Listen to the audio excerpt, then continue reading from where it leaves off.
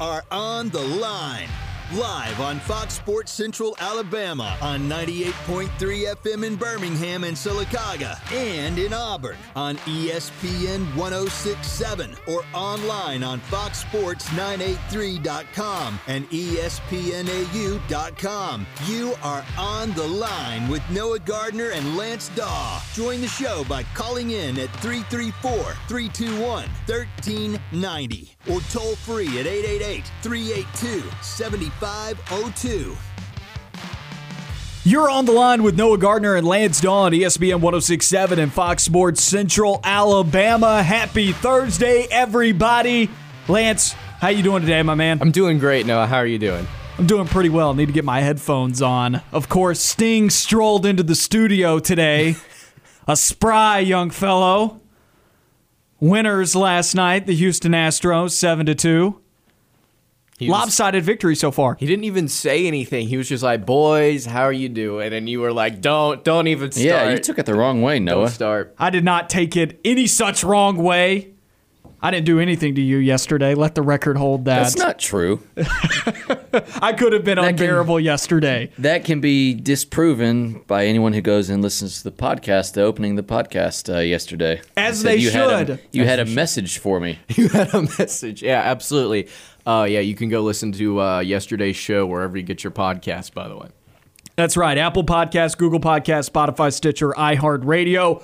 We got a fun show for everybody today. We're going to continue to break down this Auburn-Ole Miss game, as well as we'll have NFL picks throughout the show. We'll also be speaking with Christian Clemente of AuburnSports.com here with us on the Thursday edition of the show instead of the normal Friday that we have him with. We'll have him back on Friday starting next week. If you want to call in, 334-321-1390. Our text line at 334-564-1840. That's how you can reach out to the show and get involved. Any takes, comments, questions that you've got for us, hit us up here on our phone lines. Once again, 334-321-1390. Lance, we will talk Atlanta Braves baseball later on, or Houston Astros baseball last night, because the Braves were sloppy and did not play like they did in the first game, or really like they have all postseason long. We'll get to that later on in the show at 3 p.m. We're going to start off the show today breaking down the position group matchups between Auburn and Ole Miss. This is an exercise that we began at the beginning of SEC play, where we take a look at each position group and say which team has the advantage there, which team has the better position group. So, for example, Matt Corral versus Bo Nix. Who's got the better quarterback? And I think the answer here is pretty obvious. Yeah, I think it's got to be Ole Miss with Matt Corral. I mean, early on in the season, we were talking about this guy as a potential Heisman candidate. I think he's definitely still in the running right now, but you could probably look at a couple of guys that are sitting over him right now in terms of odds and different things like that. But he's still been a phenomenal player so far this season. 15 touchdowns, 1 interception, almost 2,000 yards passing at this point. He completes almost 68% of his passes. 474 yards on the ground as well. That currently leads the team in total rushing yards. He's got 9 touchdowns on the ground. So in total, I mean, he's on pace to do things that we've not seen in quite some time in the SEC. He's not on pace to have a Joe Burrow type of season, but he's definitely on pace to have a very, very good season, and definitely a one that should be in consideration for the Heisman, I think, potentially at the end of the season. I stand by the statement that Matt Corral is the best dual-threat quarterback in the country. And the way that people view Matt Corral, or the way that people viewed Matt Corral, I'm not going to say that people continue to view him this way, because I do think some of the perceptions, some of the narratives about this Ole Miss offense have been debunked throughout this season. And just the way that folks are talking about them now, they are giving Ole Miss more respect on the ground than they were coming into this season. This is a run-first football team. But when you talk about dual-threat quarterbacks, I think people get lazy. I think people are quick to slap dual-threat quarterback onto, or that type of title, onto any quarterback who has the ability to run the football. But just because you can run the football well doesn't mean you can throw the football well. In order for you to be truly a dual-threat quarterback, I need you to be good at doing both. And Matt Corral undeniably is the best dual-threat quarterback in all of college football. He's the best passer and the best rusher when it comes down to it, or at least the combination of the two. I don't think he's the best passer, but I do think a combination of the two when you're talking about how great of a rusher he is and how great of a passer he is, you combine those two and you compare that to the rest of college football and your so-called dual threat quarterbacks, nobody else has quite the tools that Matt Corral does. I don't think they do. I think there are certainly a few different quarterbacks out there that are similar in play style, but not on the level of which Matt Corral is this season. An issue that a lot of people had with this kid last season was the turnovers, right? The interceptions that he would throw in volume in a couple of different games last year. This year, only one interception against Tennessee. He's cut down tremendously on the turnovers. He's been incredibly efficient. You can look at other quarterbacks in the nation like a Malik Willis type of guy, but you look at his numbers and you look at other quarterbacks, there's just not a lot of guys that are true dual threats in the way that Matt Corral has been this season. He hasn't experienced a lot of pressure. We didn't really dive too much into how Matt Corral has performed against pressure or when Pro Football Focus has deemed him to be under pressure in the pocket. But I'll say based on the statistics that Pro Football Focus has, which Matt Corral has seen pressure 30.5% of the time on his dropbacks, 30.5% of Matt Corral's dropbacks, he has seen pressure. That's not necessarily a blitz. That just means he has encountered pressure in the pocket. I think he's performed very well. He's not thrown a lot of interceptions. His turnover-worthy play percentage doesn't really experience a huge uptick. Last season, you hit the nail on the head with this. He threw a lot of interceptions last year. You think about the fact that he had a 6-interception game, and then he followed it up with a 5-interception game later on in the season. When he experienced pressure last year, it was possible and relatively easy in some games, you could say this last year, to rattle Matt Corral and force him into mistakes. This year, that has not been the case. He has made very little mistakes, and the mistakes that he has made, they aren't leading to turnovers. Exactly. And also I want to point out, not only is he not making mistakes, but he's making the right decisions. I feel like whenever those pressure situations do eventually come, we saw it a lot in that Tennessee game on third down where he would just continue to extend drives by using his legs and making people miss. I believe he had 195 yards rushing in that game. He's been able to kind of handle those moments as of late. Did he do it in the Alabama game? No, not consistently. But in the other games that he's played so far this season, whenever Ole Miss has needed him to not turn the ball over and make a good decision, I feel like he's been able to do it at different points, especially on third down. Something else to add about Matt Corral, you bring up some of his rushing ability there. Pro Football Focus, yards after contact per rush here for Matt Corral, 2.92. You want to know what Snoop Connor's is? What?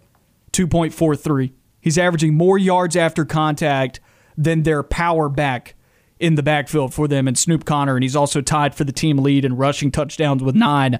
So when I talk about a guy being dual threat, yes, I care about this guy being able to run the football and being an excellent rusher, but I also want to know, is he an excellent passer?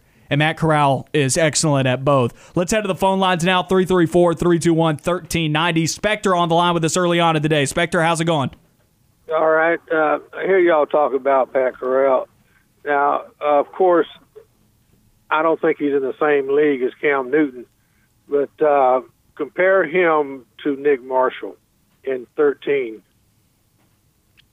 I think Nick Marshall was the more explosive rusher, but I definitely think Matt Corral's the better passer, and it's not even close. Now, in 2014, I think Nick Marshall, obviously, he had some big games through the air, but I still would say Nick Marshall's career as a passer, I would still take Matt Corral's career as a passer, but rushing ability, I think Nick Marshall's far more explosive than Matt Corral. Yeah, I do too. The problem with Corral winning the Heisman is the fact that most winners of the Heisman don't have 2 or 3 losses. Mm-hmm. So that's going to hurt him. He'll probably be in the running. I mean, maybe 3 or 4, but to win it, I don't think so. He also doesn't have a ton of passing touchdowns this year. He's got 15. You compare that to Bryce Young. Bryce Young's got 26. Kenny Pickett at Pittsburgh, he's got like 24.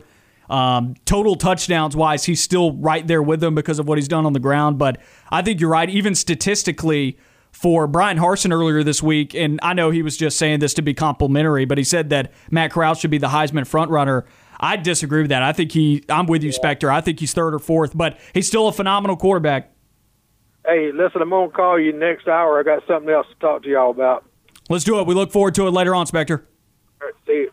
That was Spectre on the line with us, 334-321-1390. Looking forward to hearing from him later on in the show. Yeah, I think talking about the Heisman race with Matt Corral, and then I do want to talk about Bo Nix for a second, but when you look at total touchdowns, Matt Corral's right there. He's got 24 total TDs this year when you couple the 15 passing touchdowns with the 9 rushing touchdowns. But Bryce Young has 26 passing TDs. I believe he's got 2 total rushing touchdowns. Those 2 actually came this past weekend against Tennessee. And then Kenny Pickett also in that same category up there with Bryce Young. I don't know exactly how many touchdowns total that Kenny Pickett has, but I know he's got a few less passing, but he's also got a couple more rushing, I think, too. So you look at it, Pickett and Young definitely have the most statistics here when comparing them to Matt Corral. Yeah, in the last decade, only 2 Heisman winners have played on a team with more than 2 losses. That was Lamar Jackson at Louisville. They were 9-4, and Robert Griffin III's Baylor Bears were 10-3. To be fair, though, Ole Miss losing to Auburn this weekend puts them at 2. Do we think they lose another one after this? I don't think so. I don't think so. See how. I mean, you've got a shot to lose to Texas A&M, but I don't think that's really possible. So yeah, I don't think so. I think he'll be there in New York. I'm just not taking him to win it. And right now I would have him second or third on my Heisman ballot. I like him more as a player. If you were asking me which player do I want, would I rather have Kenny Pickett at Pittsburgh or Matt Corral? Who would you take? Matt Corral. Exactly. And the reason for that is his rushing ability that Kenny Pickett just doesn't have. Right. I think Kenny Pickett's every bit as good of a passer. But once again, I go back to dual threat quarterback, Matt Corral. It's not even close. I wouldn't even put Malik Willis in this category. I think Matt Corral is that much better as a passer than Malik Willis is. That is how good Matt Corral is.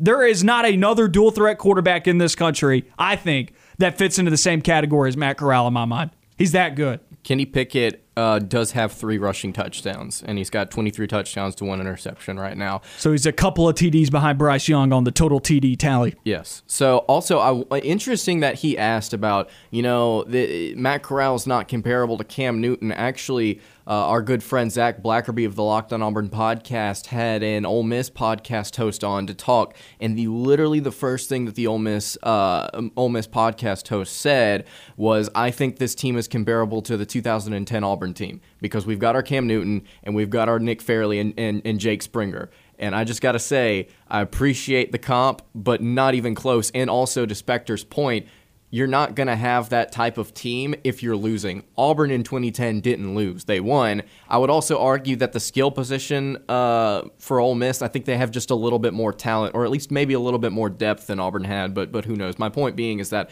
yes, this team is good offensively. Yes, Matt Corral is good, but they are not Cam Newton level. Sure, like you said, I think we'll see him in New York, but I just don't know if I'm picking him to win it right now. I'm going to be real. That bothers me. Mm-hmm. That bothers me. That'll tell you right there how this Ole Miss team views, or how this Ole Miss fan base views this Ole Miss team and how confident they are coming to Jordan-Hare Stadium. They think they're national championship contenders if they think that this is their Auburn 2010 team. Maybe I'm taking that out of context. All right, quick question here before we move on to other position groups. Eli Manning or Matt Corral? Who are you taking? Eli Manning or Matt? I'm taking Matt Corral. Probably. I am too. It's just the dynamics there of his ability to run the football. Well, let's look at some Eli Manning stats here. 2,948 passing yards as a sophomore, 31 TDs, 9 interceptions, 3,401 passing yards in his junior season, 21 TDs, 15 interceptions. And then his senior season, 3,600 passing yards, 29 TDs, 10 interceptions. Matt Corral's right there, I think, in that bracket as a passer. Yeah. This year, he's going to have far fewer interceptions than 10, I believe, and he should hit about 30 TDs. So, yes, I would take Matt Corral at this point in this offense. Now, the offenses are different. You're looking at college football nearly 30 years later. Check that, 20 years later. I was thinking Peyton Manning for some reason. 20 years later, you're thinking that this team right now obviously has a much better scheme than what it was from 2000 to 2003, and football has changed so much, but I'll tell you, what Matt Corral has done is super impressive. But likewise, I think Bo Nix has taken huge steps forward as well, to the point where I don't think it's a negative here that Ole Miss has the much better quarterback because Bo is still playing at a high level. I agree. I don't think Bo Nix is on the level of Matt Corral, but in terms of progression that we've seen out of Bo Nix this season, I think that in and of itself is impressive. 8 touchdowns, 2 picks so far this season. Not the best numbers so far throughout the course of the season, but I'm not going to knock it. Almost 1,500 passing yards, completing almost 61% of his passes, which is higher than what we've seen from him in the past. He's not been used a lot to run the football so far this season, so I'm not going to knock him in that department. I still think he definitely has that rushing ability. Auburn just hasn't used it that much. But again, you're talking about this kid progressing as a pocket passer this season somewhat, and he was really good last week against Arkansas. And when you look at him in this game specifically, I think we are going to see him continue to be efficient. It's at home. Bo Nix has played well at home in his career. And this Ole Miss defense is allowing defenses to complete a lot of their passes. If Auburn wants to go into the tight end in this game, I think they're going to have that option. If Bo Nix wants to take a couple of shots to Robertson, Javaris Johnson, I think we'll have one of those in this game. He just has to go out there and continue to execute. But up until this point, he has been steadily getting better. And here we are in a top 25 matchup against an Ole Miss team that thinks they're going to win the Natty, apparently. Let's move on to another position group, running backs. Running backs, I think you have to give it to Auburn, even though I will say I am impressed with the depth that Ole Miss has this season. Something that you said, I believe it might have been on yesterday's show, is these three running backs on Ole Miss's roster, they benefit from the scheme that they run. It's like in 2013 for Auburn, and I'm not saying that the running backs were bad by no means, but if you have 5 guys that you're running, all you're doing that season is running, they're statistically going to be impressive. When you have 3 guys on your roster in Henry Parrish Jr., Snoop Connor, and Jerry and Ely that you are going to be running a lot outside of your quarterback Matt Corral, you're just going to be more efficient because you're running the football a lot more. All 3 of those guys in Parrish, Connor, and Ely average over 5.5 yards a carry. That's good, but again, I'm impressed with the depth, but I think the dynamics and the explosive ability of Jarquez Hunter and Tank Bigsby is a little bit more impressive to me, I guess, at this point in the year, and I think the ceiling is higher on both of those 2 running backs that Auburn has. So Sean Shivers, does he factor into this equation a little bit? I think so. I think you have to account for the fact that he has been crucial on a couple third downs this season. He has been able to assert himself in different moments, whether it be a swing pass or this coaching staff finally using some of that downhill running early on this season that we heard all off season. So Shivers has not been a huge factor up until this point in the offense, but I would also throw him in there as like that third string guy that can occasionally come in and be efficient. Aside from Georgia, I do believe that this is the closest matchup we've seen of running backs comparing backfields. Yep. Jerry and Ely, I think, is spectacular. He's been a little banged up this year. That's why he's lagging behind right now in snap count and in total attempts, but he's getting back healthy. Jerry and Ely is the best running back in the Ole Miss backfield. He's able to create his own space. He's versatile. He can be physical. He's also got a lot of speed. He's a good pass-catching back as well. They literally can get him involved in many different ways. Jerry and Ely is scary for me. Outside of that, I do think some of the other running backs like Snoop Connor, Henry Parrish Jr., I think those guys are benefiting from this scheme, but also don't think it's fair to take these running backs out of the scheme either, because the reality is they play in it, right? And so at the end of the day, they're still getting that type of production out of this group. I don't think that they're as good of players as Jarquez Hunter or Tank Bigsby, but the way in which they are producing right now, you and I can't argue their running backs are producing better than Auburn's right now. I think that is also fair, and also something else that or at least I didn't point out. We did talk about this a little bit on yesterday's show. Henry Parrish Jr. has 17 catches this year, and Jerry and Ely has 11, and he's been limited. They like to use these guys out of the backfield. A lot more than Auburn does. A lot more than Auburn does. So they're versatile for sure, and I don't want to knock on these guys. I don't think they're bad. I just like the ceiling that Jarquez Hunter and Tank Bigsby have. And maybe that's me being biased. Maybe if I came to a neutral observer, they would say that Ole Miss has the better stable of backs, but I think that both of these groups are very good in their own right. From a depth perspective, at running back, Ole Miss has Auburn beat. Yep. They have 3 good running backs, and in this system, they're all extremely productive. I almost said very good. I wouldn't go that far. I think they're good running backs, top to bottom, 1 through 3, this has been a shocking running back room. This is not a running back room that many people had pegged in college football to be a top 5 group in the SEC, but they have performed like that, all 3 of them. And then I also think you have to account for Matt Corral. 5 guys, John Rice Plumlee gets some carries too. 5 guys could touch the ball at any point for Ole Miss in a run play, and you just don't know how they're going to get it. And that's what's made them so effective. I don't think this offensive line's spectacular either. And if you take them out of the scheme, who ends up being the best running backs? If you throw Tank Bigsby and Jarquez Hunter in the mix, I think what you said, the ceiling there for Tank Bigsby and Jarquez Hunter and how good they are at fighting through contact and creating their own space, if you took those guys and put them in the Ole Miss scheme, good gracious, right? The problem is teams have been stacking the box against Auburn. You can't do that against Ole Miss because they have Matt Corral.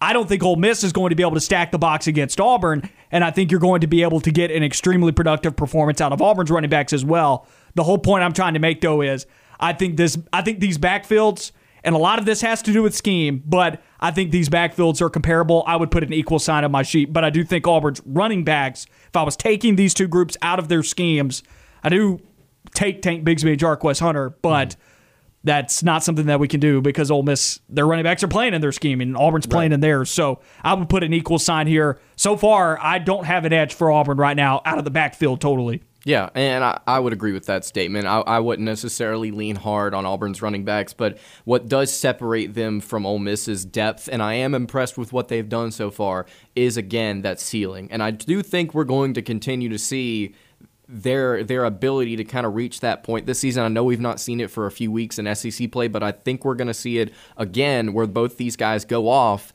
and we may see it this weekend potentially. I want to add this before we go to break.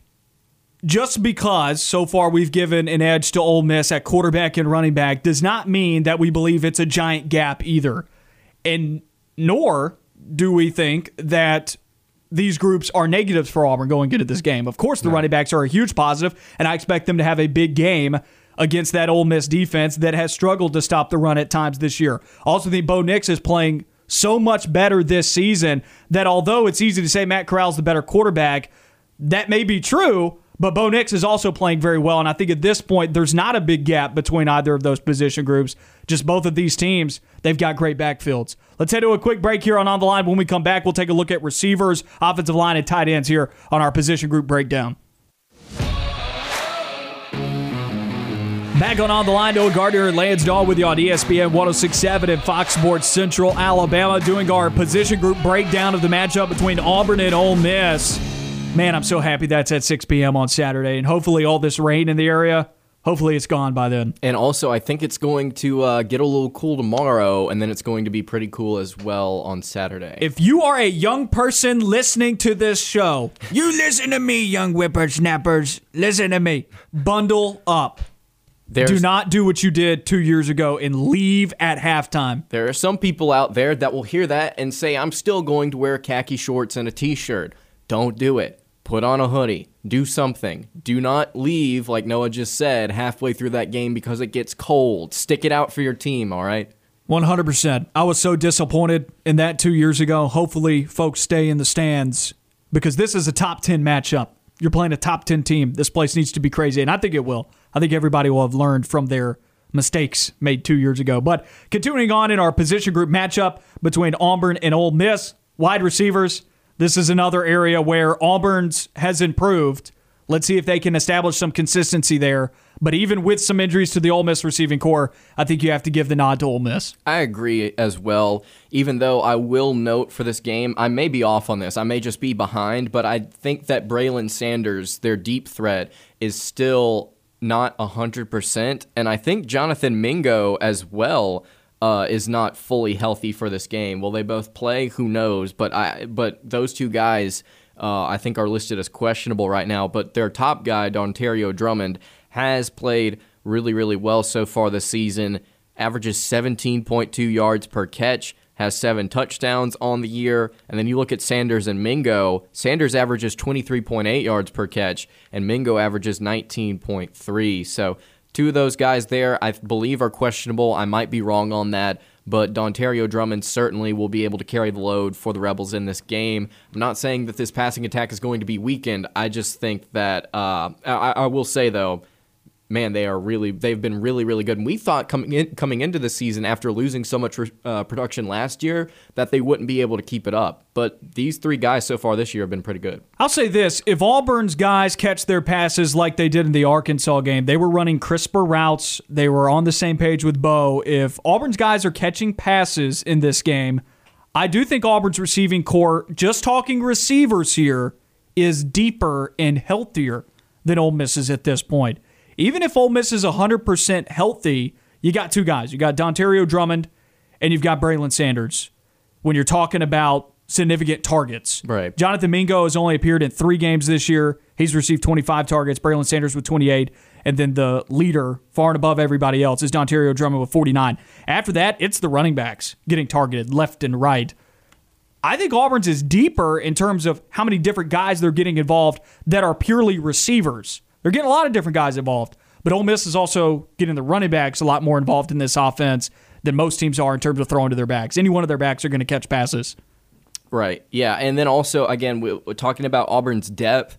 They've got 4 or 5 guys that they could potentially look at in the receiver room, and then also you talk about the tight end position, which we'll get to later on in the show. I mean, they've got a lot of depth. It's just there's not been that much production. But then again, Auburn's not really had to produce a whole lot. They're still 5-2 on the year, and they've been able to run the ball pretty consistently. I'll give the edge to Auburn with tight ends. Ole Miss's most targeted tight end has received 10 targets this year across 5 games. Auburn's might do that in 1 game. Auburn, that was the question yesterday with Justin Ferguson. It's like over under 8 catches, not targets, catches for this group. I think you might see something around there this Saturday. We saw it last weekend against Arkansas.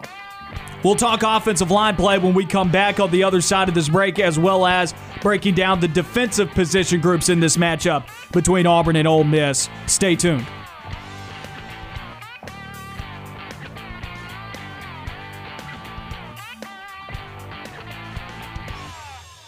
Stay on the line. More of the show when we come back.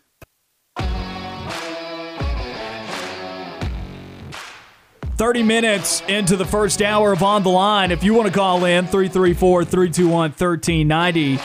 Our text line at 334-564-1840. Diving in to the position group matchups between Auburn and Ole Miss. Offensive line play, Lance. Who do you think has the edge here? I think it's got to be Auburn. You've looked at the pass blocking rather continuously improve throughout the course of the season. We saw it play very well last weekend against Arkansas, and I know Arkansas is not the best unit in terms of getting after the quarterback, but still, this team has continued to make improvement, not just run blocking, but pass blocking. Although I will say, during SEC play, the run blocking has taken a little bit of a step back, but it's better than what Ole Miss, I think, has got going on right now in terms of the sacks and the pressure that they allow on Matt Corral. Good on him for being able to escape it. Good on him for being able to use his legs and extend drives, as I mentioned earlier. But in terms of offensive line play and just the quality of what's going on in the trenches, I think Auburn's definitely got them beat there. Let's head to the phone lines, 334-321-1390. We'll come back to O-line play in just a few minutes, but we've got Travis on the line with us. Travis, how's it going today, my man? Boys, how we doing? We're doing real well, feeling real optimistic about Saturday. Yeah, I hope everything y'all saying is right. But, guys, I have a little bit of beef with just about everybody this week. And, first off, I know it's very hush-hush on the plains about what's going on, but if we have starters miss the Ole Miss game for smoking weed, then where are the players' priorities? Usually, you see walk-ons failing drug tests, not starters that should be living in the film room and, trying to get to the next level. And to go along on that line, guys, why the heck are we drug testing during a bye week? I mean, and not only that, why are we drug testing the starters? And I know that sounds bad. I understand that that's not the way to look at it. But, guys, other teams don't test the starters because they know the results they're going to get. So I can't understand why we thought it was a good idea to drug test starters during a bye week, especially when their name is literally smoke. Travis, I'll say this. If people have been following, if they're on Twitter, if they're on social media, they've seen rumors and stuff throughout the week. But I wouldn't believe everything that's out there. And I know you're probably not a person that believes everything that's out there, but I would wait to see who's all out there on Saturday. I don't think it's as bad as everybody else really thought it was. Yeah, and I hope you're right on that. And, I try to be optimistic, but it's just going to be real frustrating if that is the case. But I'll stay optimistic because you say so. I'll go along with that. I agree with you. But, guys, about this vaccination thing with Harsin, I think it is horribly wrong to force somebody to take a shot in order to keep their job for a virus that's less than 2 years old in this country. I think that is the wrong thing to do. That's not right. They shouldn't be doing a mandate to force people to decide whether or not they want to keep their jobs. But also, with that being said, Brian Harsin makes $5 million, guys. Can he not sacrifice his beliefs for a needle in the arm? I mean, I understand it might be deeper than that. That's just on the surface. And, guys, honestly, I'm a religious person myself. But if you pay me $5 million, I'm going to take just about any shot you want me to. I'll say this, Travis. On the one hand, I agree with you. I don't think that there should be a mandate for this. I'm with you there.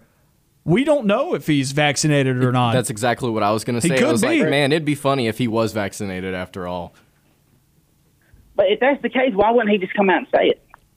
Because he's a football guy. And Josh Pate of 24/7 Sports said this earlier in the week. He put this out on Twitter, and I agreed with what he said here. He said, just because it may distract the fan base, because it may distract reporters, what they think is distracting may not necessarily be distracting to the football team. All of them are on the same page, and I think we all have to believe that all of the players and all of the coaches are on the same page, and they all know what's going on, and they all respect each other enough for their own decisions, and that they're all together on it. I think they've been together on it from the start of the season. That whatever somebody's choice is, that's what their choice is. It's just we're not going to jeopardize the football team, right?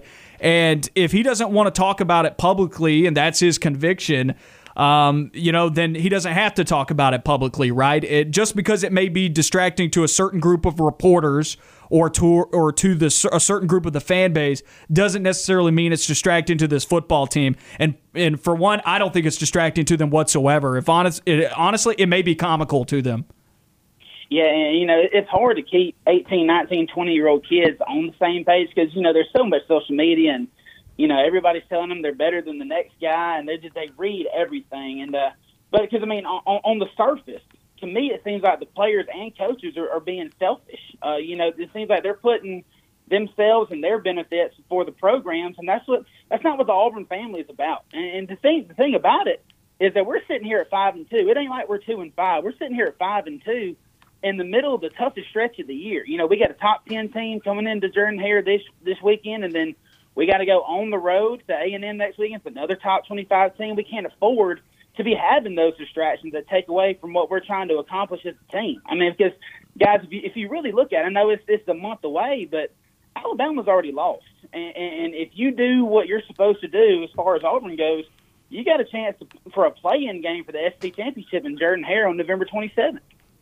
And I get the point that you're making about distractions and whatnot and what's all at stake, but I go back to this was a hot topic of conversation before the season started.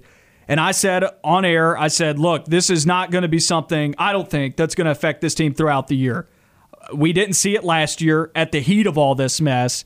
We didn't see Auburn miss a football game last year because of it being Auburn's fault. It was Mississippi State's fault. Auburn kept guys healthy. They've kept guys healthy this year. They've missed fewer guys this year than they did last year. It hasn't affected this team, and they're in a position right now to achieve everything that they wanted to achieve before the season started that many people weren't even giving them credit to achieve. I mean, think about all the negative pub around this team before the year started and all of the negative predictions about this team. Folks were predicting this Auburn team whole scale across the country to go 5-7 or 6-6, 7-5 at best, but a lot of them were 6-6 or 5-7. And this team is now 5-2 and has a chance to play for the SEC championship if they win out. And it's honestly looking pretty good that the Iron Bowl is going to be for the SEC West. The fact that it hasn't been a problem up to this point just because the conversation or the topic has been brought back up this week, I don't think it's going to be an issue. I have a hard time believing that it hasn't been an issue for 7 weeks. Why is it all of a sudden now going to be an issue?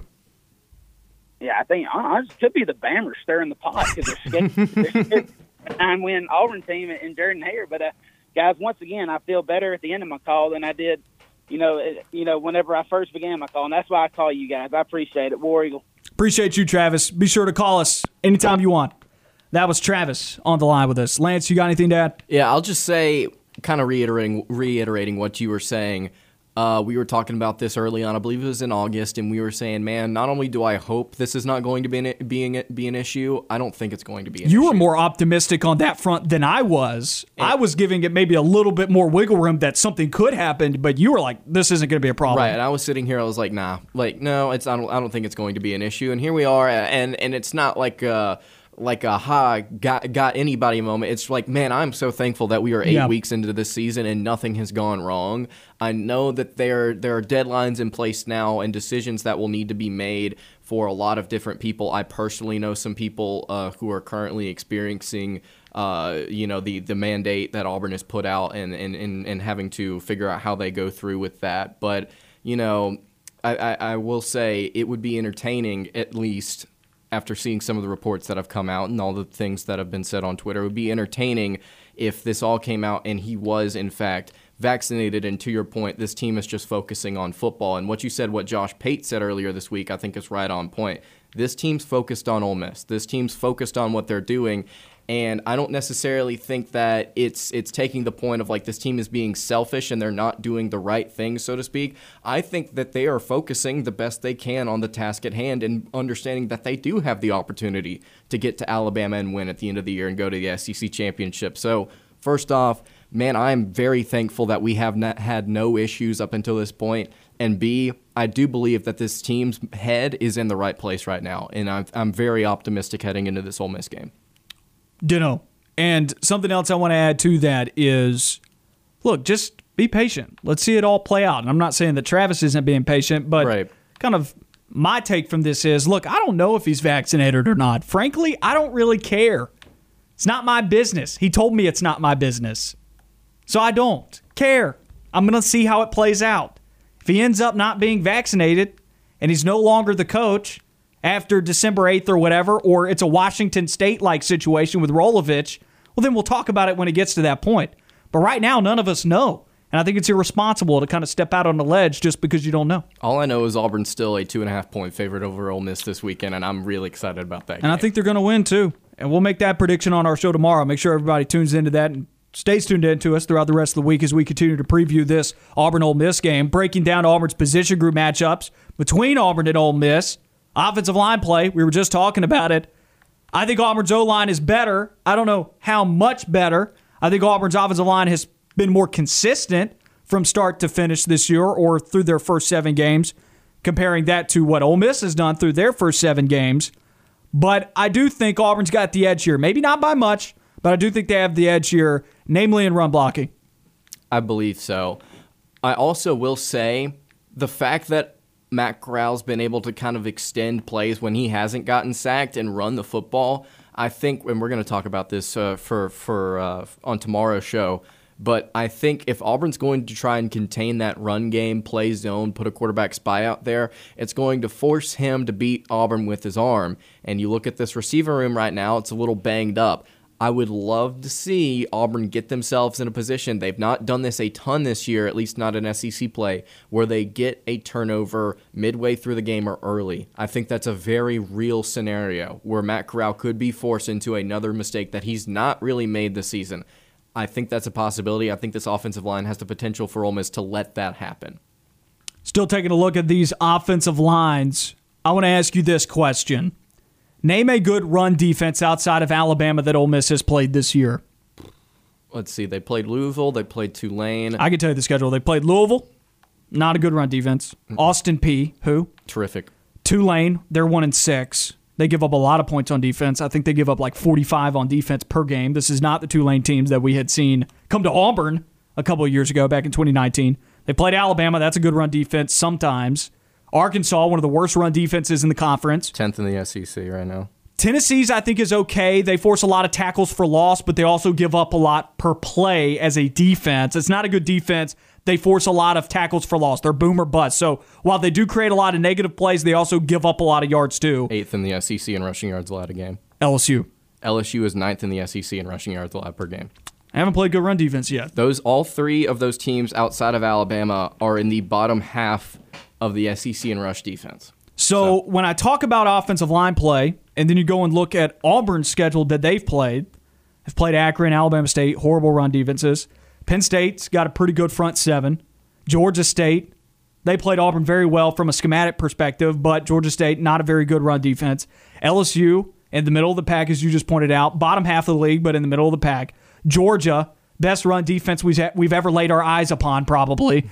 And then Arkansas, not very good. But I think Auburn's looking at that. Auburn has been tested maybe a little bit more from a physical standpoint, and their offensive line has been tested more by opposing defensive lines than Ole Miss's has up to this point.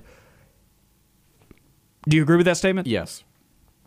Yeah, I would agree with that. And then also I want to point out, if we're looking at both sides of the equation, because we have to, because these teams are playing each other this weekend, Ole Miss is 13th in the SEC in rush defense. So talking about these offensive lines, listen, Auburn's run blocking might have not been very good during SEC play, but they're going to have a shot to be good this weekend.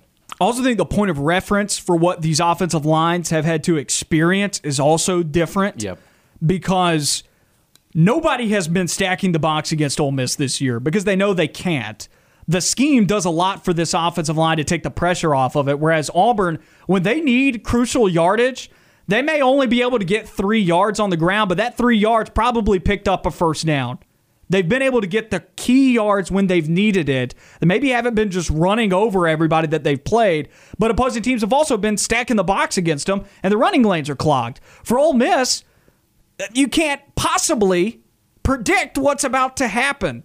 And no team is stacking the box against them at this point, because if you do, they're going to kill you in the passing game.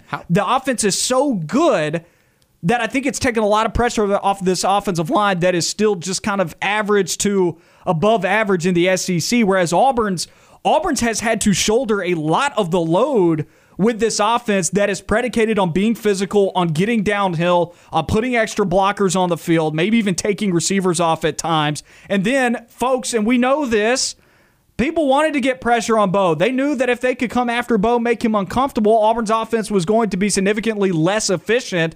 This offensive line's faced a lot of adversity as far as pass blocking is concerned, and I think they've done a really good job holding up, and the stats prove it. This is still one of the best rushing offenses in the SEC from a yards per carry standpoint. Jarquez Hunter's averaging over 8 yards per carry after doing virtually nothing the last 2 weeks, and Tank's averaging over 5 per carry at this point. Running backs are getting theirs, and the pass blocking, Auburn's given up less than 10 sacks this year, right? I believe it's still at 7, if I'm not mistaken. So there you go. Also, how slow do you think Auburn's offensive tempo is going to be this weekend? Because we brought it up earlier in the week.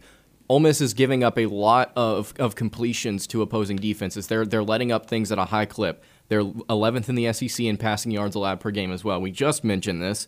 Mississippi is also one of the worst rush defenses in the SEC. So what Auburn could do theoretically in this game is not necessarily play keep away, but play keep away in the fact that they can run the ball and they can get those completions to the tight ends, to the out routes whenever they need to. They don't need to be explosive, I don't think, in this game to win it. I think they can move the ball up and down the field to their leisure. I think they can kind of push things whenever they want to, and they can lean back whenever they don't want to. This Ole Miss pass rush is good, but I don't know if they're going to be able to get home to Auburn consistently enough to where it makes Auburn want to drive up the tempo or makes them nervous or anything like that. So this offensive line group right now, we're talking about this unit, I think a lot of that is predicated off of this unit's ability to get a push. And based on the numbers, I believe they will be at least at different points in this game. And we know how mobile Matt Corral is, and this team is still giving up over 2 sacks per game, with Matt Corral being as mobile as he is. So that tells you that there's probably more pressure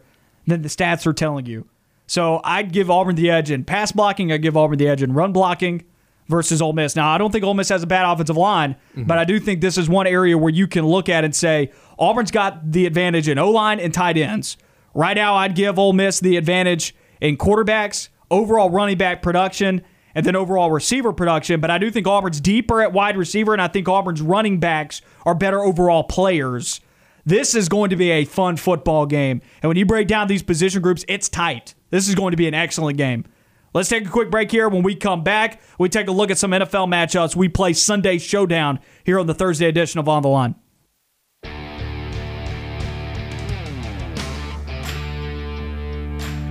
Back on the line, Noah Gardner and Lance Dawe with you on ESPN 106.7 and Fox Sports Central Alabama. We want to hear from you. Number to call, 334-321-1390. That'll put you through to us here on the line.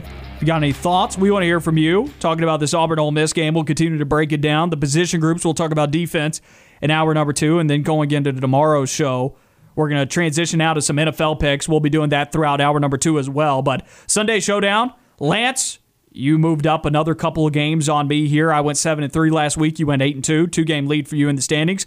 46-25 overall. I am 44-27. We're doing pretty well with NFL picks right now. I feel nothing through these first few weeks. I'm like, I can't believe that I went 8-2, but I'll probably follow this week up with like a 5-5 or something like that. As you can tell, I'm not very confident in my NFL pick. Well, another 10 games here on the slate to go through. Tonight's Thursday night football matchup may be the best Thursday night football matchup we've ever gotten. A 6-1 Green Bay Packers team at an undefeated 7-0 Arizona Cardinals, 7:20 p.m. Fox and NFL Network. And Green Bay has been doing something this year that they haven't really been able to do in years past with Aaron Rodgers is they played a little bit of defense so far this season, and I'm kind of impressed with that. Arizona, on the other hand, undefeated still. They've been kind of getting things going with Kyler Murray at the helm. I'm going to take Arizona to win this game because I do like Kyler Murray at home. I'll also point out the line for this game is 6.5, and I just don't see Arizona covering that. I think it's going to be close. I think this is going to be a very good matchup, like you mentioned, but give me the Cardinals at home. If Davante Adams was playing for the Packers, which he's out, he's on the COVID-19 list, he's out for this game, hurts my fantasy team dearly. I needed the guy. Just had 3/4 of my fantasy team on bye week or injured. I need the guy. Come on, man. But I hope he's okay. I hope he's well. I hope he's not experiencing any issues or anything like that. But with Davante Adams out, I've got to go Arizona Cardinals here because that is the heart and soul of that offense. Of course, they've still got Aaron Jones out of the backfield. And of course, Aaron Rodgers as well is excellent as a quarterback, but this offense hasn't been putting up points at a Green Bay Packer-esque clip that they typically do. But they're playing a little defense, like you said. I still like Arizona, all the weapons that they've got. Did you see the graphic their social media team put out yesterday? I did not. It was the gauntlet from the Avengers, and it was all of their skill position players as the Infinity Stones. And it was awesome. Kyler Murray with the gauntlet. That's awesome. Give me Thanos and the Cardinals to win tonight. Carolina Panthers at Atlanta Falcons, 12 p.m. Fox on Sunday. This is going to be an abysmal game. The Panthers' offense has not been doing much, and that was proven very much so in last weekend's game against the Giants. I'm going to take the Falcons to win this game, but I don't feel great about it. I've said that quite often during this NFL Pick'em. You shouldn't feel good about either of these teams if you pick one of them. Panthers scored 3 points last week against the Giants. Thank you, Sam Darnold, for hurting my fantasy team dearly. I'm going Atlanta Falcons as well. They're scoring a little bit more, and there's major issues on that Panther offense. We'll be back with hour number 2 on the other side of this break.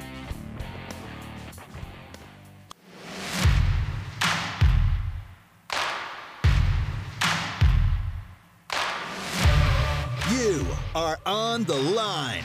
Live on Fox Sports Central Alabama on 98.3 FM in Birmingham and Sylacauga and in Auburn on ESPN 106.7 or online on foxsports983.com and espnau.com. You are on the line with Noah Gardner and Lance Dawe. Join the show by calling in at 334-321-1390 or toll free at 888-382-7502. Hour number 2 of On the Line. Noah Gardner and Lance Dawe with you on ESPN 106.7 and Fox Sports Central Alabama. Fun hour number 1 there, breaking down the position group matchups between Auburn and Ole Miss on offense. A fun show so far today. We'll have Christian Clemente of auburnsports.com joining us at 3:30 p.m. to continue to discuss this Auburn-Ole Miss matchup. On tomorrow's show, we will continue to break down these position group matchups between Auburn and Ole Miss. We'll talk about the defense on tomorrow's show. We're going to start off hour number 2 here on the Thursday edition of On the Line with making headlines as we do every day. And our first bullet point on most days is something that's going on with the Atlanta Braves. The Houston Astros took Game 2 against the Atlanta Braves 7-2 last night in the World Series to tie the series at 1-1. We'll welcome intern Sting into the program wearing his Houston Astros apparel. Sting, congratulations on your victory yesterday evening.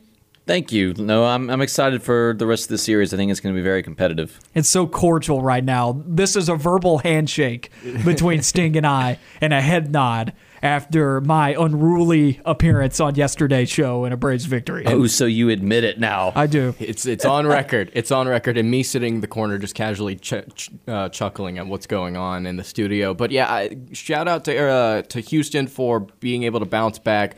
That was kind of the vibe coming into this game. I didn't necessarily expect it to happen, but they were able to do what the Braves did in Game 1, which was get off to a relatively hot start quickly.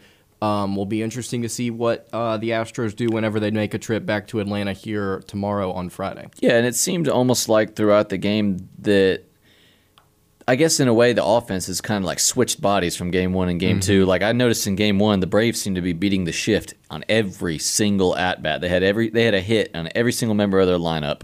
And the Astros just kept beating the shift last night, interestingly enough.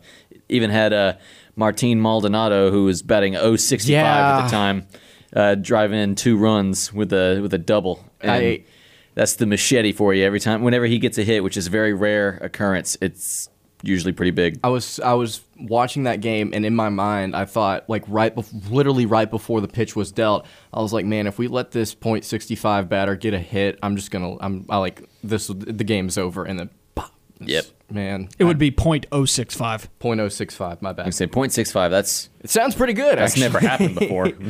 Rosario was getting close to doing it, but You're right. They did kind of switch bodies a little bit. But with that being said, the Astros still struck out a lot yesterday. I'll break that down in a moment. Braves, they opened up the ball game with back-to-back strikeouts. And if I remember correctly, they were both looking. And it was at that point I was like, uh-oh. Yeah, Urquidy played a lot better. He did just about everything that he had to, I thought. He had 7 strikeouts, only 2 earned runs. And where the Astros, he basically did what the Astros needed Valdez to do in Game 1. I'm going to throw this out there, and I'm just going to say it, and I don't want backlash because you can't argue with statistics. The first umpire for Game 1, total misses 11, correct call percentage 92.7%, calls helping the Astros 10 of the 11. The second game, correct call percentage 93.2%, total misses 8, calls helping Astros 7. Is it the reason that the Braves lost? No. But are we going to have to deal with this for the rest of the series? I hope not. It was in Houston, though. It was in Houston. Hopefully that changes over the next 3. You're right. I can't argue with statistics. I want to say this, continuing on with how sloppy the Braves were. They just didn't really wake up to me. I know that they hit a home run to tie the ball game up, but they just didn't really wake up to me. Had a couple of errors in the field. Just kind of seemed sloppy, never really quite settled into the ballgame, whereas the Astros settled in right away. So that, to your point, the game played out the same way, just for the other opposite side. teams. It's interesting. Yeah. And also, I will say, again, that's not the reason why the Braves lost. Like you just mentioned, there were a couple of infield errors. It was like, okay, we've not seen this in a very long time for the Braves. It was just things that were out of the ordinary, and again, the offense just wasn't there. And I hope that they wake up heading back to Atlanta. And they were striping Max Fried. 7 He's hits. not been good for 2 games now in these playoffs. Say the same thing, though, about Framber Valdez. It's true. Yeah. Yep. Valdez had 2 bad games, but then he also had just a masterpiece in Game 5 against Boston. So, I mean, we'll see how those performances affect those 2 guys going in later, because they will get another starting shot, I believe, before the series is out.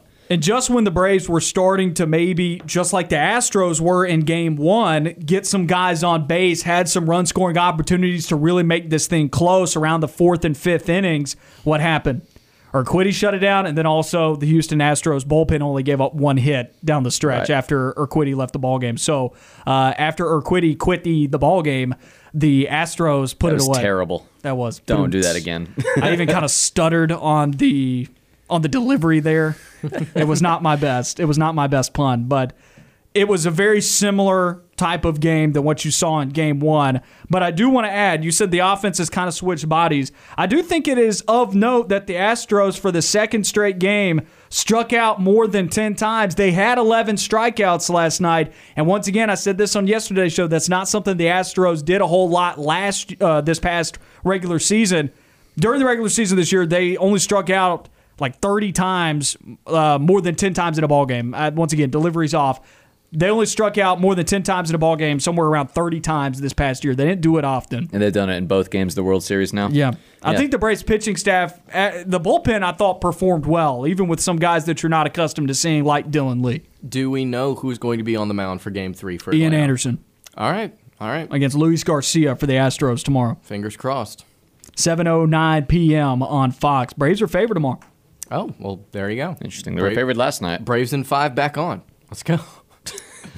Let's see. Braves are favored by 1.5. That's the run line. Money line is minus 111 for the Braves. So it's close. I mean, it's barely not even being favored at all, but they are favored. I believe the Astros were favored by a run and a half last night, weren't they? So it's a good World Series so far, I'll say that.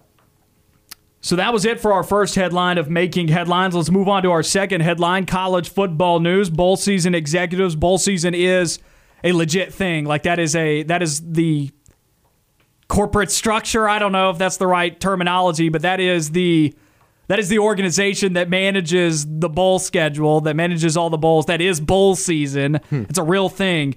Those executives are encouraging and exhorting the college football playoff to not have campus sites in the expanded playoff in the future, whereas that has been something that was suggested in the past during the meetings throughout the summer, that the first round would be played at campus sites. Of course, I saw Brett McMurphy respond to a tweet about this saying water is wet.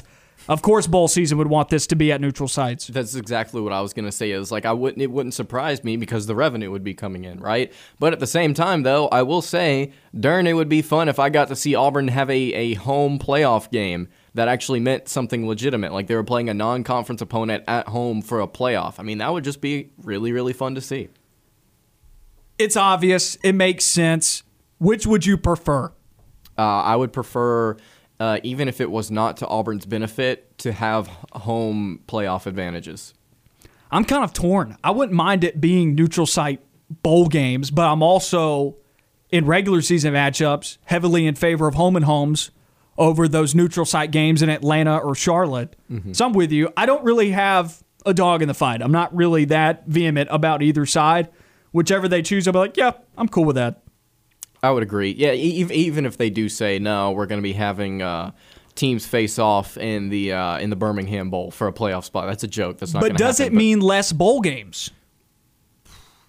No, because then you could replace the bowl games that would be filled with new bowl games. With new bowl games. So. But will they do that? Who knows? And would they need to do that? That's the other question. Because of the revenue that they would get from those playoff games that would be in bowls. So. All those people talking about how bowl games aren't fun and that bowl games don't mean anything. Fools. Exactly. And also don't fill out bowl predictions. Yeah. Don't participate in one of the most fun things of the sports calendar. Get out of my house. Just don't. Because more bowl games, more football, more fun. That's the whole basis of this expansion of the playoff anyway. We're going to do... if I don't think it's the best way to determine a champion. We talked about this. I don't know if it was on air, but we are going to do bowl season predictions, and we're going to have it as a separate pick'em so that we can kind of reset. It's a chance for me to redeem myself. It's a chance for Noah to redeem himself. But yeah, bowl season, absolutely fantastic. Would not be mad either way if they decided to hold playoff, if they do choose to expand it, if they decide to hold some playoff games either at home or at neutral sites. Moving on to our third headline of Making Headlines, Old Dominion will join the Sun Belt Conference no later than 2023. I forgot to mention this yesterday when we were talking about Southern Miss. Old Dominion now in the house. Here we go. Yeah, everybody's making the move to the Sun Belt. Wouldn't be surprised to see Auburn make the move in just a few weeks as well. That's 14 teams in the Fun Belt. Man, see, it's the even more Fun Belt. There you go. But that will be It's like the Six Flags, more fun. Exactly. It's more sun, more fun. just add the entire CUSA to the Sun Belt now at this point. Let's have 4. Instead of 2 separate divisions, let's have 4 of them, all right? And then you have a mini playoff in your own conference, and then you have a championship game. How about that? I stand by. This is honestly, outside of the American Athletic Conference, I think this is the second best Group of 5 conference for football. It's better than the Mountain West in my eyes. Which is surprising coming from a San Jose State alum. I am not a San Jose State alum, but you've been there for quite some time, though, as a head coach. I'm not there anymore. Which is a shame. Just an update on what's going on in my NCAA football video game dynasty, as Lance is alluding to. I am no longer at San Jose State. I finally won a national championship there after 8 years. Did your quarterback get drafted? Or did you leave before he graduated? I left the year that he was going pro, and I honestly forgot to check if he got drafted. Man, we'll never know. Wow, that makes me look like a really bad head coach. I went to Florida. I'm now the Florida head coach, and I've got him undefeated in my first year. But I'll tell you, Will Muschamp left me with nothing. You want to talk about bad O-line recruiting with Gus Malzahn? I had 2 tackles on my roster when I came into it. I just don't understand these simulation video game dynamics. It makes no sense to me. Man, you're talking about the roster like they're good enough to join the Sun Belt. How about that? We're 8-0. We're 8-0. Big game against Georgia coming up this weekend in real life and on my video game. So, yeah, Old Dominion, Sun Belt, I'm excited about it. We talk a lot about the Sun Belt on this show, more than probably any other show in Auburn, and the reason why we do is because there is some good football played there, and I think there are some good teams. And you look at Coastal Carolina ranked still after they lost. A Group of 5 team lost, and it's still ranked. Not 25, but 24. Troy is a pretty good team. South Alabama is experiencing an uptick in wins this year. There are good teams in that league. Appalachian State, Louisiana Lafayette. There are good coaches in that league. And it's a shame that Arkansas State decided to kill the program by hiring Butch Jones, because they are currently 1-6 and 0-3 in conference play. If they hadn't, they'd still be a bowl-eligible team, I think, this season. They got the talent for sure. They could get good under Butch Jones. He did okay with Tennessee. Well, I'll tell you what they are winning at is life. Champions of life in Arkansas State. Last headline here, Auburn basketball is holding its scrimmage tomorrow in Auburn Arena. Sting, the real news. You had something you want to say, Sting? I was just going to go about Arkansas State. They've fallen a long way That's since the rough. beginning of the 2010s, late 2000s, when they were experiencing great success. The Sun Belt has changed dramatically. Lance, Auburn basketball? Yeah, Auburn basketball. I don't know if I'm going to be attending this, although I will say I do really want to tomorrow afternoon. They're going to have a dunk contest. They're going to have a scrimmage. We're going to get to see what this team looks like. Zep Jasper has been a topic of conversation among fans for a couple weeks now after his really strong pro day. I'm really intrigued by what this guard position is going to do this season with Wendell Green, Katie Johnson, and Zep Jasper. I will really enjoy getting to see these guys in person and seeing how they handle the ball, how they distribute, how they play defense, everything about them. Really excited to see this team. Also, don't forget 2 of the best bigs in the country, Walker Kessler and Jabari Smith. Who's going to win the dunk contest? Dunk contest. Kessler said that he's not very flashy. I don't know if 7-foot guys don't win the dunk contest. Yeah, I don't know if it would be Smith. If Flanagan was healthy, I would pick him. Not Cambridge? I think you're either looking at, I'd probably pick Flanagan over Cambridge. I think he's got Cambridge got more bounce, bro. He does have bounce, but I like Flanagan. I think he could potentially be a little bit more flashy. I don't know. That would be fun though. Cambridge, I'm looking at right now, Jalen Williams as a potential candidate. Could be lobbing some stuff off the backboard to himself just to get fans excited. That's true. He's got the best in-game dunk we've maybe ever seen. Yeah, Cambridge or Williams, I think I'm looking at, or Smith. We'll just have to see what the 3 do. Cambridge will be flying out of the gym though. Like that watching him dunk will be fun. He's definitely going to have a dunk probably where his head's at the rim. Mm-hmm. We've seen that a few times. So Cambridge is the guy I'm looking at. That's my selection. We're going to speak with the head of the Jungle president, Jacob Hillman. The Jungle is Auburn's student section, and he is the president of that organization. We'll be speaking with him. We'll get his prediction. I think he's going Cambridge too, if I had to guess. Yeah, I probably, if Flanagan were healthy, I'd be having a tough time with it. But because he's not, I'm looking at Cambridge probably as the eventual winner. Let's head to the phone lines now. 334-321-1390. Ed is on the line with us. Ed, how's it going? I'm doing great, guys. How are y'all doing today? Doing real well. Yeah. I had just a couple of comments. First thing about they give you 2 hours, right? Yeah, we get 2 hours. Or Doug after y'all, he gets 2 hours, right? Who? Bill. Yeah, Bill does. Yeah, Bill gets 2 hours.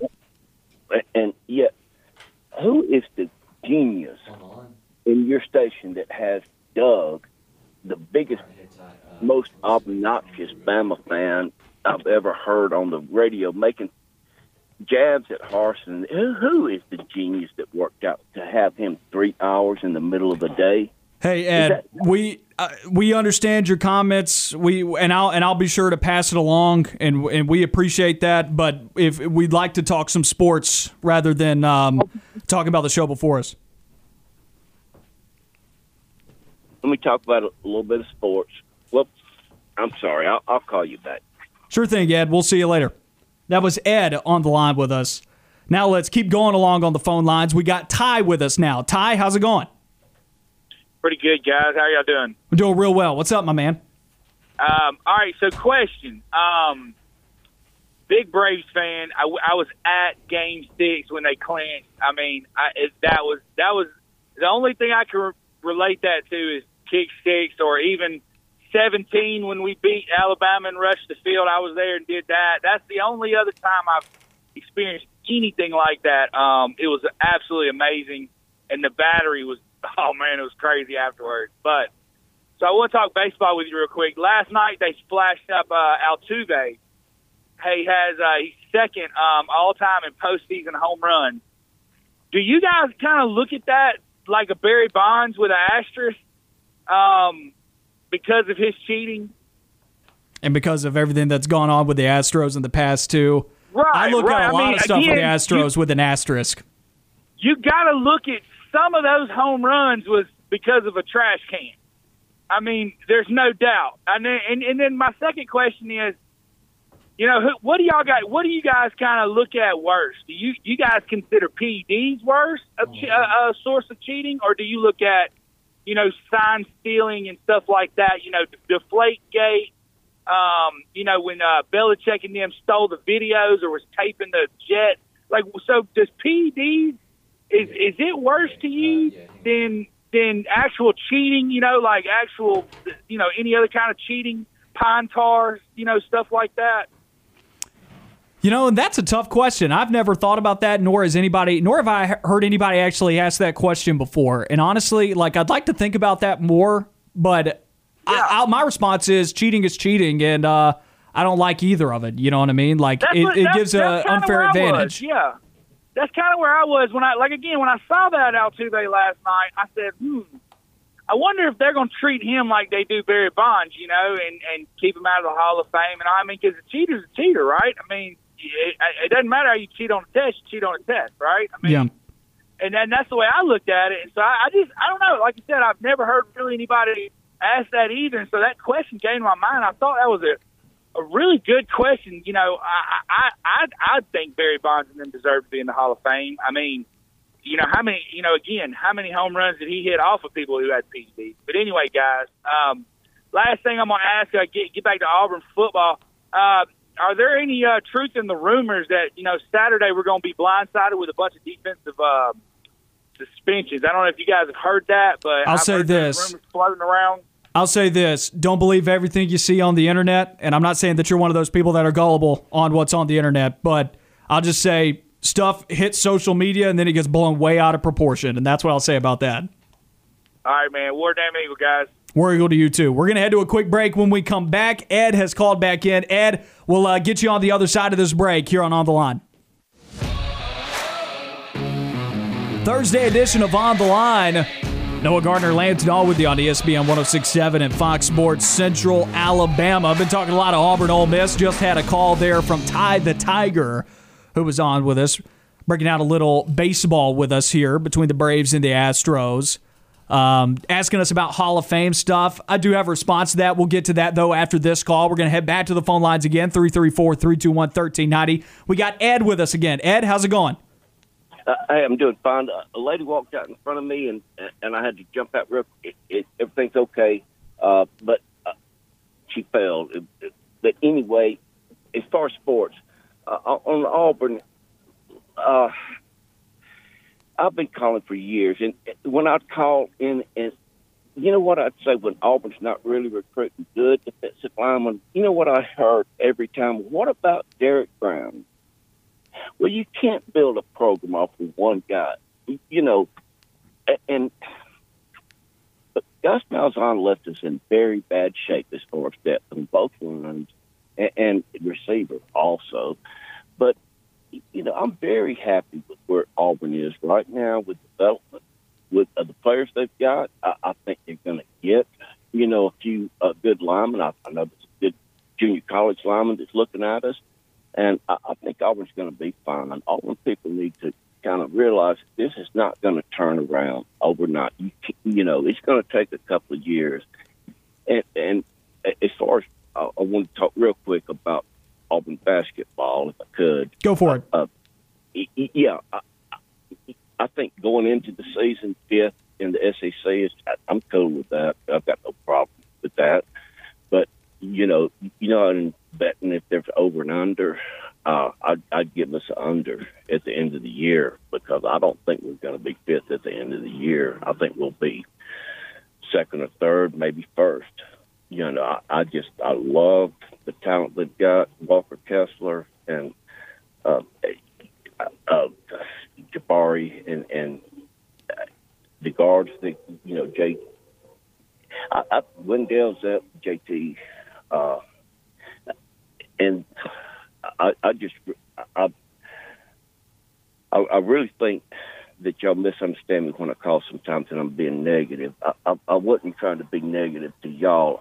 It's hard to listen to 3 hours of that rascal, and I'm sorry if I pissed y'all off or messed you up. I'm sorry. No, you're good, Okay. Ed.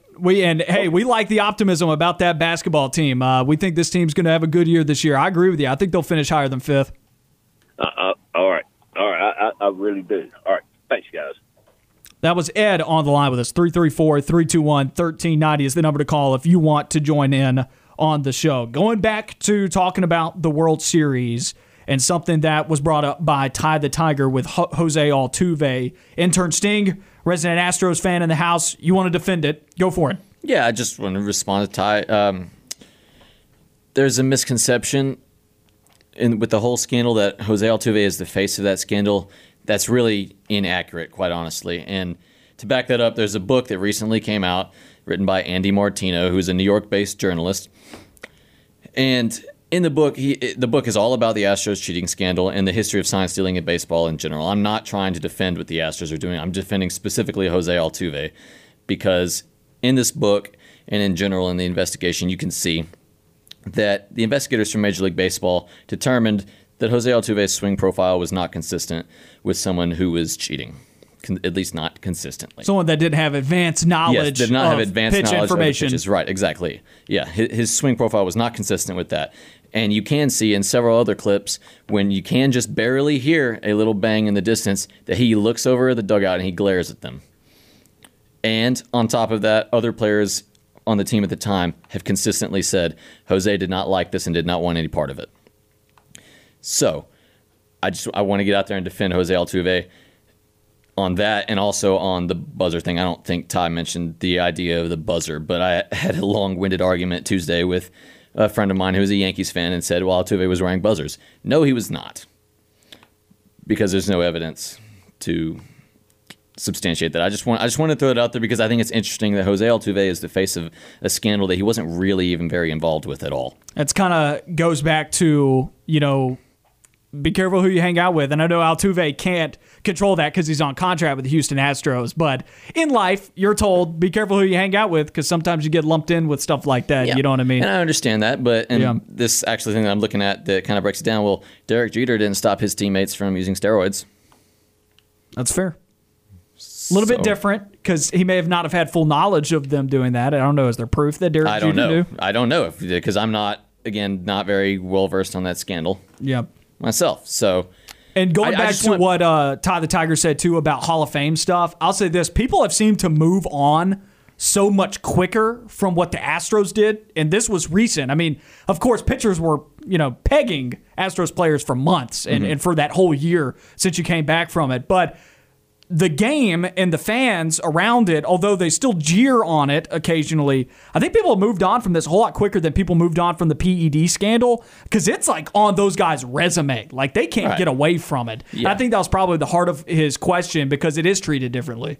Yeah, and also too, I think that's kind of two different things. Like steroids, other PEDs can be quantified to show that it enhances performance. Whereas I guess if you know the pitch, with the kind of pitches coming. You That still got to helps. hit the ball. You still have to It helps. perform. It definitely helps, but you still have to hit the ball. Right. So I don't know. It helps sting a lot. It does. It does. I'm not saying it doesn't. I just want people who discuss that scandal to be informed about what really happened as opposed to just seeing Astros cheated. Oh, the whole team is full of cheaters. Tomorrow's show, which is more beneficial, steroids or knowing when the pitch is coming?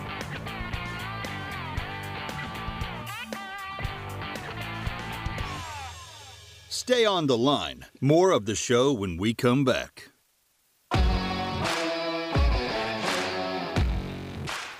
Back on the line, Noah Gardner, Lance Dawe with you on ESPN 106.7 at Fox Sports Central Alabama. Number to call, 334-321-1390. Appreciate all the phone calls that we've got today. We've heard from Spectre, Ed, Ty the Tiger, Travis. Hope I'm not leaving anybody out. We've had a great lineup of calls today. And it keeps rolling here on the Thursday edition of the show. We got Christian Clemente of AuburnSports.com with us. Christian, how you doing today, my man? I'm good. It feels a little weird on a Thursday, but doing pretty good. Excellent. Well, we've had a lot of calls today about rumors and whatnot and conjecture, and we've just been trying to quiet everything down and whatnot, but it seems like some of the stuff that people may have been reading on social media throughout the week, maybe they should be pumping the brakes. What do you know? Yeah, it's not as serious as some of the rumors that I've seen on social media. To my knowledge, there's two guys that I don't expect to be available on Saturday. They're backups. They don't really play all that often to begin with anyway. As far as I know, there's a chance they could return to the team later on this season, and we'll be able to release those names probably closer to game time, or Auburn will probably release the names as well. But look, there's no starters that are going to be out because of suspension or anything like that. It should be mostly a full house in terms of everybody being available. Okay, let's get into the actual ball game now. Of course, there's been a lot of stuff made about this week about Brian Harsin, COVID-19. Of course, it's like we're rehashing what was going on a month before the season, but this team says they're focused on football, and that seems to be the right messaging coming out of a program that's got a top 10 opponent coming to Jordan-Hare Stadium. Yeah, I don't think the suspensions were a big I don't think they were a big deal, and I don't think the COVID vaccine thing was a big distraction either for Auburn. I think they've been really focused on this matchup. From what I've heard, they had a good week of practices during the bye week, got some guys healthier, got some guys going better, and then this week has been an intense week of practice, and they are extremely focused on Ole Miss and doing everything that they can to have a really strong showing on Saturday. What do you think is the most important thing for this Auburn defense to do to kind of limit what this Ole Miss offense wants to do? Obviously, Matt Corral can do a bunch of different things. He can throw the ball. He can run the ball. They've got a great stable of backs. They've got some talented receivers. But what is the most important key for this Auburn defense in order to kind of limit what Matt Corral and this offense wants to do? Yeah, well, I'm going to cheat a little bit, and I'm going to give you two. You hit the nail on the head. Matt Corral is the big one. They need to make sure that they set the edge, keep him contained, and then they also need to keep him on his toes a little bit, send some blitzes his way, and then also make sure that they have a spy on him as well, which could be Zacoby McClain, could be Owen Papo if he's ready to go, which it sounds like he's trending in the right direction to go this weekend. And then the second big thing for me for the Auburn defense is they need to win on second and third down. I mean, Ole Miss goes for it on fourth down way more than any other school in the country, and if Auburn can put them in, even just the difference between a 4th and 3 and a 4th and 5 would be massive, because that could likely force them to punt the ball, and Auburn's offense can get the ball back again. So if they can win those second and third downs and not let Ole Miss into 4th and short opportunities, I think that'll be big. Still taking a look at the schematics of this football game. Auburn has a 5-year winning streak over Ole Miss. They had a 5-year winning streak over Arkansas coming into this season. And something that I said when Auburn was getting ready to play Arkansas, I said there's a reason why Auburn has winning streaks over these two teams. They've been better than these two teams consistently in the trenches. What do you think about Auburn on the offensive and defensive lines playing Ole Miss and vice versa? Yes, that's an interesting topic. It's it's a situation where Auburn wants to prove, hey, we're still Auburn. I know Ole Miss is ranked ahead of us right now, but we're still the big guns in the SEC West, and they want to prove that. And in terms of the offensive line, I've been pleasantly surprised by their performance this year. they've been I would say they're a pretty decent pass blocking unit compared to last year where they really struggled. Now, they do need to improve in run blocking, but I've still been pleasantly surprised with the offensive line. We expect Austin Troxell to be back, and I probably would expect him to slot back in at left tackle, and Killian Zaire would move back to the bench, but that's still some good depth that they have now, and they've seen kind of what Killian can do. As for the defensive line, I mean, you look at a guy like Colby Wooden, you look at Derek Hall, a couple of versatile pieces. Marcus Harris I would throw in there too. Those are guys that can really move around a lot and be really big for this defensive line on Saturday. You look at this group of Auburn running backs, and over the course of SEC play, it feels like there's kind of been a steady decline in terms of production, both from Tank Bigsby and Jarquez Hunter. Looking at Ole Miss, they are currently 13th in the SEC in rushing yards allowed per game. Do you expect this Auburn backfield to maybe get back to the success that they were having in the non-conference slate? Yeah, I think so. I think we're going to see a really, really good game out of Tank Bigsby. I mean, he was banged up just a little bit earlier in the season. It slowed him down, and some of the run blocking hasn't been as good, like I just mentioned. But I think Tank is going to have a really good opportunity on Saturday. I think he's really fired up and wants to go out there and prove something. And you look at it as well, the past couple games, teams have kind of stacked the box against Auburn, and they said, hey, we're going to make Bo Nix beat us. Well, against LSU and against Arkansas, he went and beat them.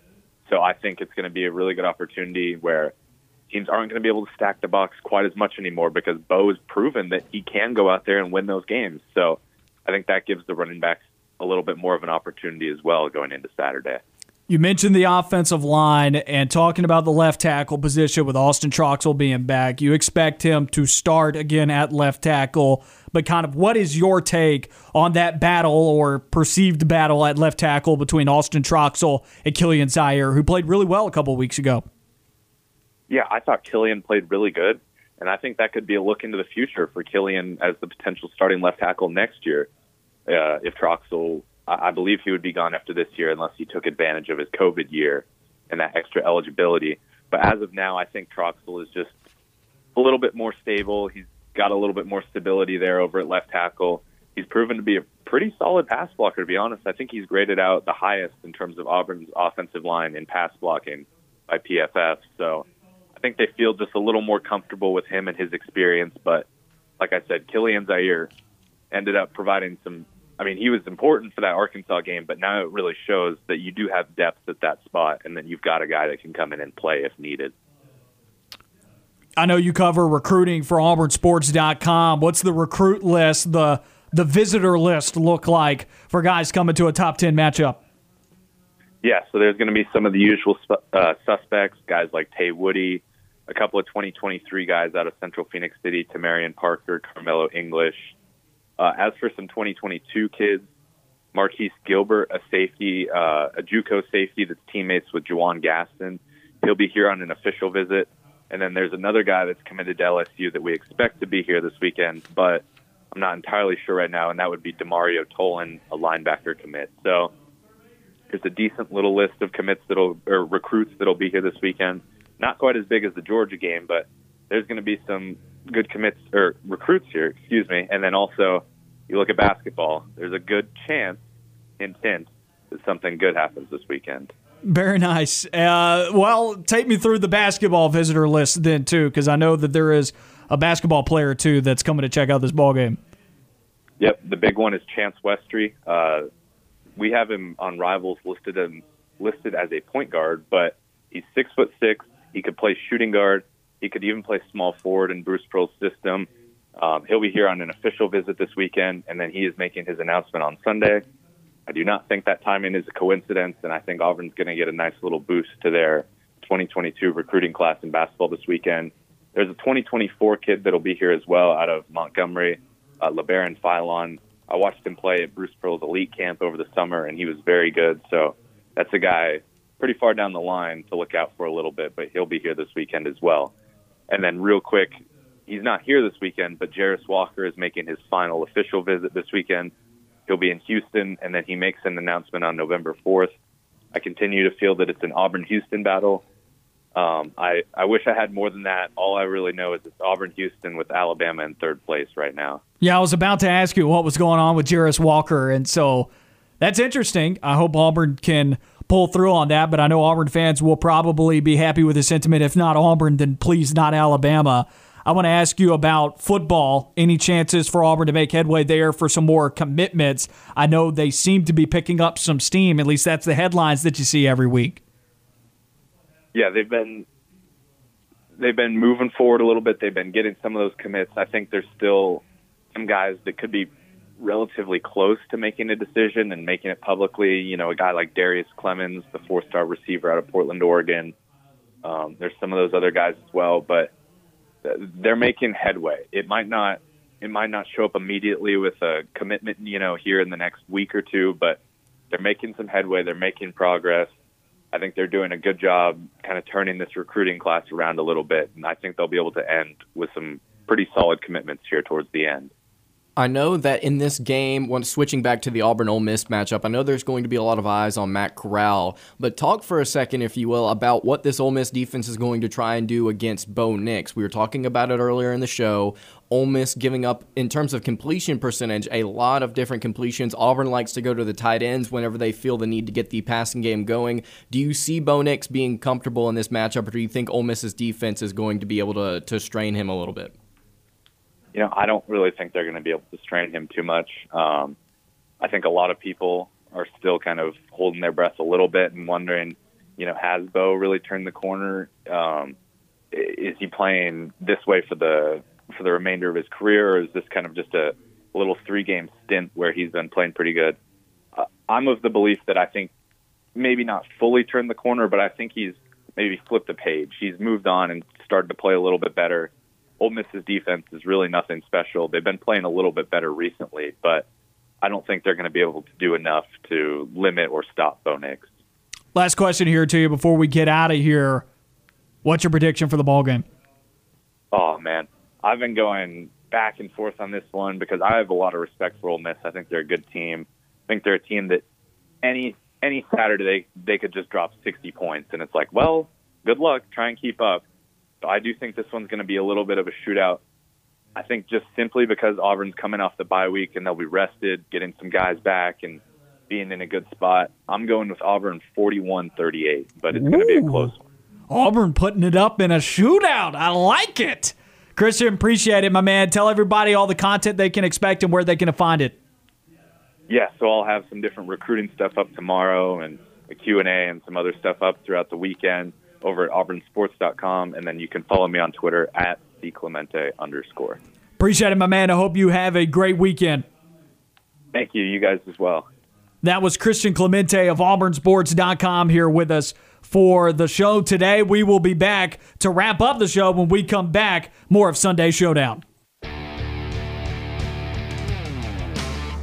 Back on the line, Noah Gardner, Lance Dawe with you on ESPN 106.7 and Fox Sports Central Alabama. It's been a fun show so far today. We'll be back with you tomorrow as well. If you missed any of the show today, go and find the podcast on Apple Podcasts, Google Podcasts, Spotify, Stitcher, and iHeartRadio. Keep listening after us to The Drive with Bill Cameron and Dan Pack.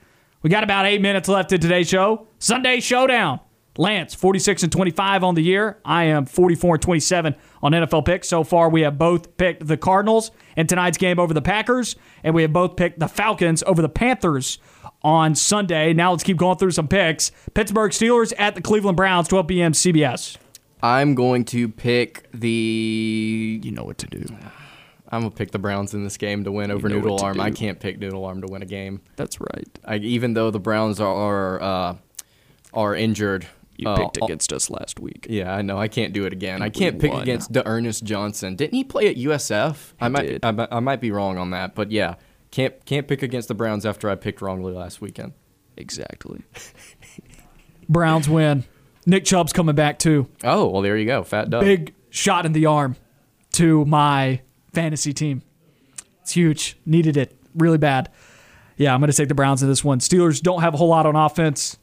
Browns are getting some of their guys back, getting healthier. Jarvis Landry's back as well. Case Keenum managed the game well. I'll take the Browns in a close one. I don't think it's going to be a fun ball game, and by no means do I think the Browns are still I think they're in a good playoff position, but I'm not saying that they are for sure going to make the playoffs or that they're even that good of a team, even with a lot of these absences, but I do think they're better than the Steelers at this point. 4-3 Cleveland Browns, 3-3 Steelers, evenly matched on Sunday. Tennessee Titans at the Indianapolis Colts, 12 p.m. CBS. I am going to take the Titans to win this game. They've been playing good football as of late. Beat the Chiefs pretty badly last weekend. 27-3 was the final score there. Indianapolis is favored by 1.5 points in this game. I'm surprised. Give me the Titans to win on the road. I'm scared because the Colts played really well last week too. Now, granted, it was against a subpar 49ers team, but the Titans, as you saw earlier this year when they lost to the Jets, they're good for laying an egg every once in a while, and I could totally see them laying an egg in this division that has been close at the top for most years. But the Titans have a real opportunity to take a stranglehold over it, as if they don't already, because the Colts are the second best team in the league, and they still have a losing record. I'll take the Titans, too. San Francisco 49ers at the Chicago Bears, 12 p.m. on Fox. I don't like this game at all. I do not like this game at all. I'm going to pick Chicago to find a way to bounce back and win at home. This 49ers team, like you mentioned, is not very good. Neither is Chicago, but this is at home. Hopefully they find maybe 17 points to win this game. Who knows? Somewhere around there. They may not. I don't know. I don't like this game at all. I don't like this game at all. Neither of these teams can throw the ball. There's my Dr. Seuss rhyme to amend what you were doing. I'm going to go 49ers. Did you take the Bears? Is that what you did? I took the Bears. I'm going to take the Niners. All right. I'm not Kyle mad Shanahan at it. or Matt Nagy? Which one? Neither. Can I just abstain, please? I'll take Shanahan in that matchup for real, but I'm not mad at that. It's just at home. They bounce back. They've had a couple of really bad weeks. The Bears did beat the Raiders and the Bengals earlier this year. I think they have at least the ability to beat the 49ers, but I really don't. I'm not mad at anybody that would pick the 49ers to win this. New England Patriots at Los Angeles Chargers, 3:05 p.m. CBS. Chargers, and I think the Chargers win this one. What is the line? 4.5? Yeah, I'll take the Chargers to cover that as well. Go Chargers, go! That was a terrible impersonation of Arnold Schwarzenegger. At least I recognized it. Get to the chopper. Yeah, I'll take the Chargers in this one too. Even though the Pats did burst for 51 points last week or 54 points against the Jets.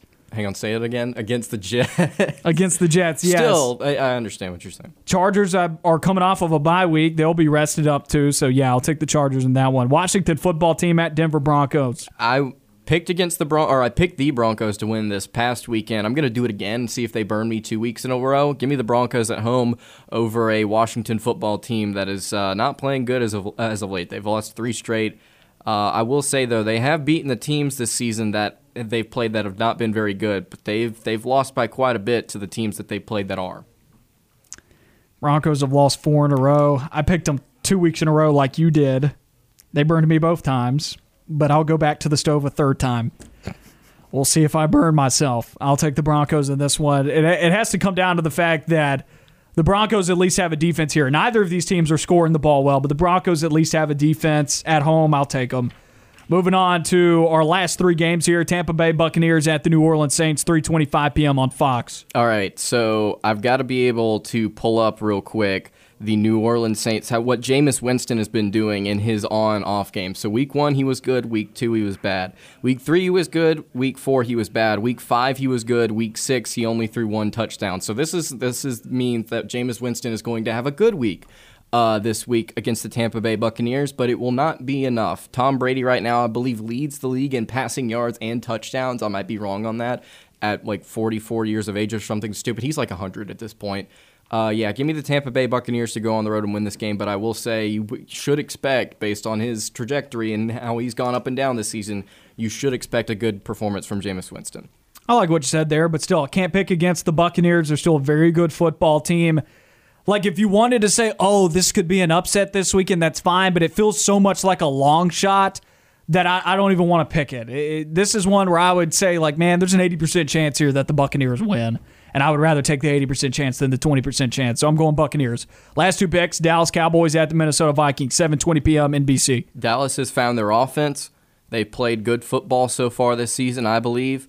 5-1 right now. Minnesota is trying to hold on with Kirk Cousins, who has played well in a 3-3 season, 13 touchdowns, 2 interceptions. But, man, Dak Prescott and that Cowboys offense, I think it's just going to be a little too much in this game. Give me Dallas to win. They just haven't beaten anybody. The Vikings haven't. Not the Cowboys. Cowboys have beaten some decent teams. They've beaten the Patriots, beaten the Chargers. They beat an Eagles team that was still playing pretty well early on in the season. Lost by 2 to the Bucs. Exactly. I think they're a legit team. I think this team, if they continue to improve, they got some issues at time. They bleed a lot of yardage on defense, but they also come up with a lot of big plays on defense. Trayvon Diggs is an interception machine, so they make big plays. That helps out that offense a lot. It's boom or bust. I think they're lacking a defense that could win them a Super Bowl, but I definitely could see them be factoring into it in the NFC this year. Give me the Cowboys. Last game here, real easy one. New York Giants at the Kansas City Chiefs, 7:15 p.m. ESPN, Monday Night Football. I'll go ahead and tell you I'm taking the Chiefs. Call me crazy. Do it. I'm picking the Giants to win this game. Really? I am going to pick the Giants to win this game. We had to pick differently at some point this week, right? Yeah, at some point we got to choose So we got two different ones, the Niners and the Bears, and then the Chiefs and the Giants. I'm trying to even it up. I'm trying to bring me back in. No, well, you're not far behind. It's just I'm trying to bring it back in so at the end of the year we can't have the exact same record. You know what's crazy, though? The Chiefs are 3-4 and the Giants are 2-5. I mean, there's not a lot separating these two teams from a record standpoint, but the Chiefs have played a vastly more difficult schedule than the Giants have. Well, let me tell you what separates New York in this game. A terrible Daniel Jones having a decent game. I think it's possible. Hasn't happened very often.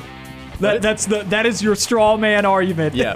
Daniel Jones does okay today. That's why the Giants will win. I don't even know if he will. I'm just saying it's possible. That's it for another edition of On the Line. We'll see you guys tomorrow, same time, same place. You know where to find us.